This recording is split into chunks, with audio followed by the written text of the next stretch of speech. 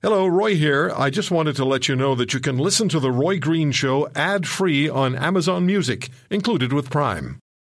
He doesn't like bullies, and he'll call them out. This is The Roy Green Show.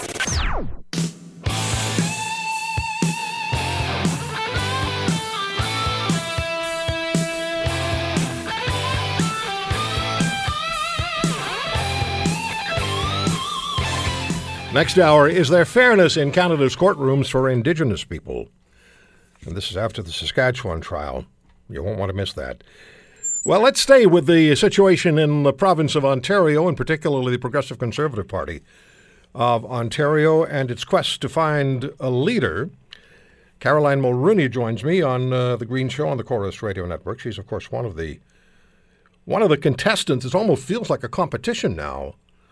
Ms. Mulrooney, is your campaign progressing as you had hoped it would, as you planned it to progress, without all of the sidebar interference? Well, thank you for having me on your show, Ron. My campaign is progressing as I'd hoped. We are building support every day. I have endorsements from fellow nominated candidates and caucus members, and I am getting supporters from across the province. So it is progressing as I've hoped. You know, you mentioned the interference. I'm just focused on my campaign and making sure that I am in the strongest position and able to win, which I plan to do. Let's talk about the carbon tax. That's been a major issue that's gotten so many of my callers, not only in Ontario but across the country, engaged. So you're for no carbon tax. Will you also, if you become the premier of the province, shut down the Wynne government's cap-and-trade scheme with Quebec and California? Yes, I've said that I would do that. All right, let's get on to another issue. Do you have a plan for Ontario's massive debt accumulated by the Wynne government? Your children's allowances are already spoken for. Ron, you bring up the reason I got into this in the first place.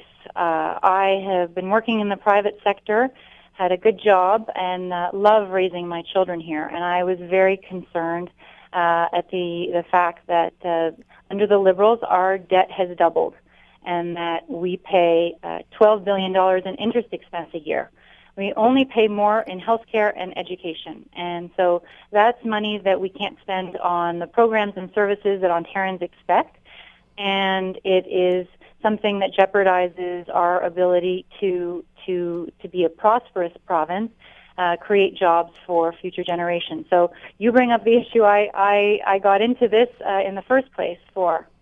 So what's the most fundamental? What's the most fundamental thing you're going to do to address this debt that we have? Look at the Auditor General's reports; they're frightening.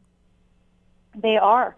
The first thing we have to do is get the size and cost of our government under control, and the only way we're going to do that is if we defeat the Liberals, because they've found a way to create a culture of waste for the last 15 years. And fiscal responsibility, fiscal management is the first thing we're going to have to do. And you mentioned the Auditor General. She did, she had a report a few weeks ago citing that she had reviewed 14 programs out of over 100 and found $1 billion of waste.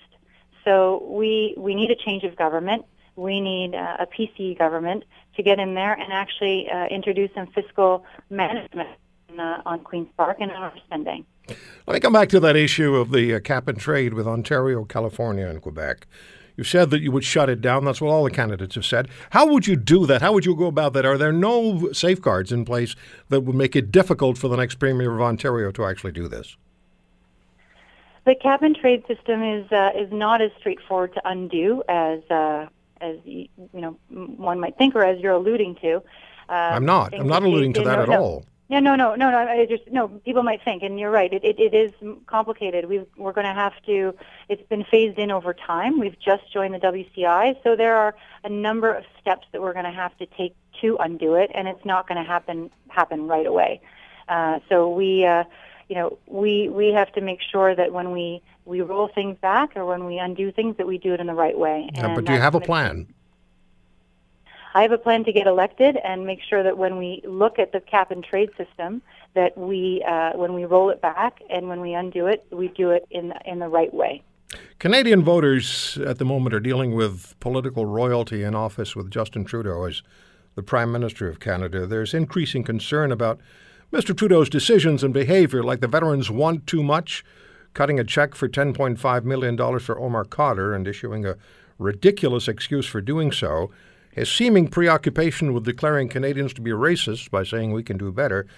Ms. Mulroney, you are, for better or worse, political royalty. How will your experience growing up with your father as Prime Minister affect your governing style? My father left office when I was 19 years old, and I am very proud of his work and his legacy. But I'm coming to this with my own career and my own experience.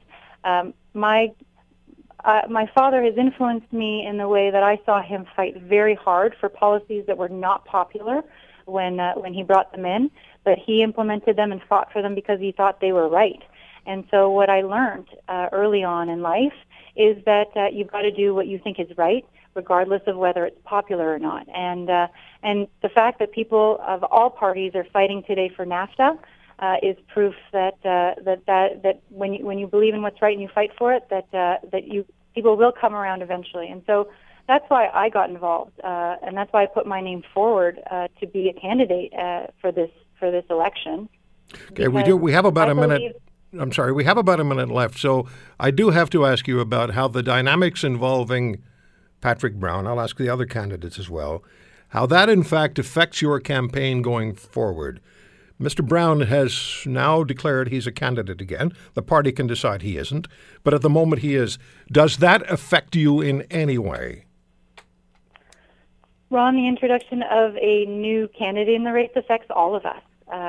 But I can only do what I can do, which is, call supporters, meet as many supporters, meet as many members of this party as possible, put forth a plan that will be ready for voters to evaluate.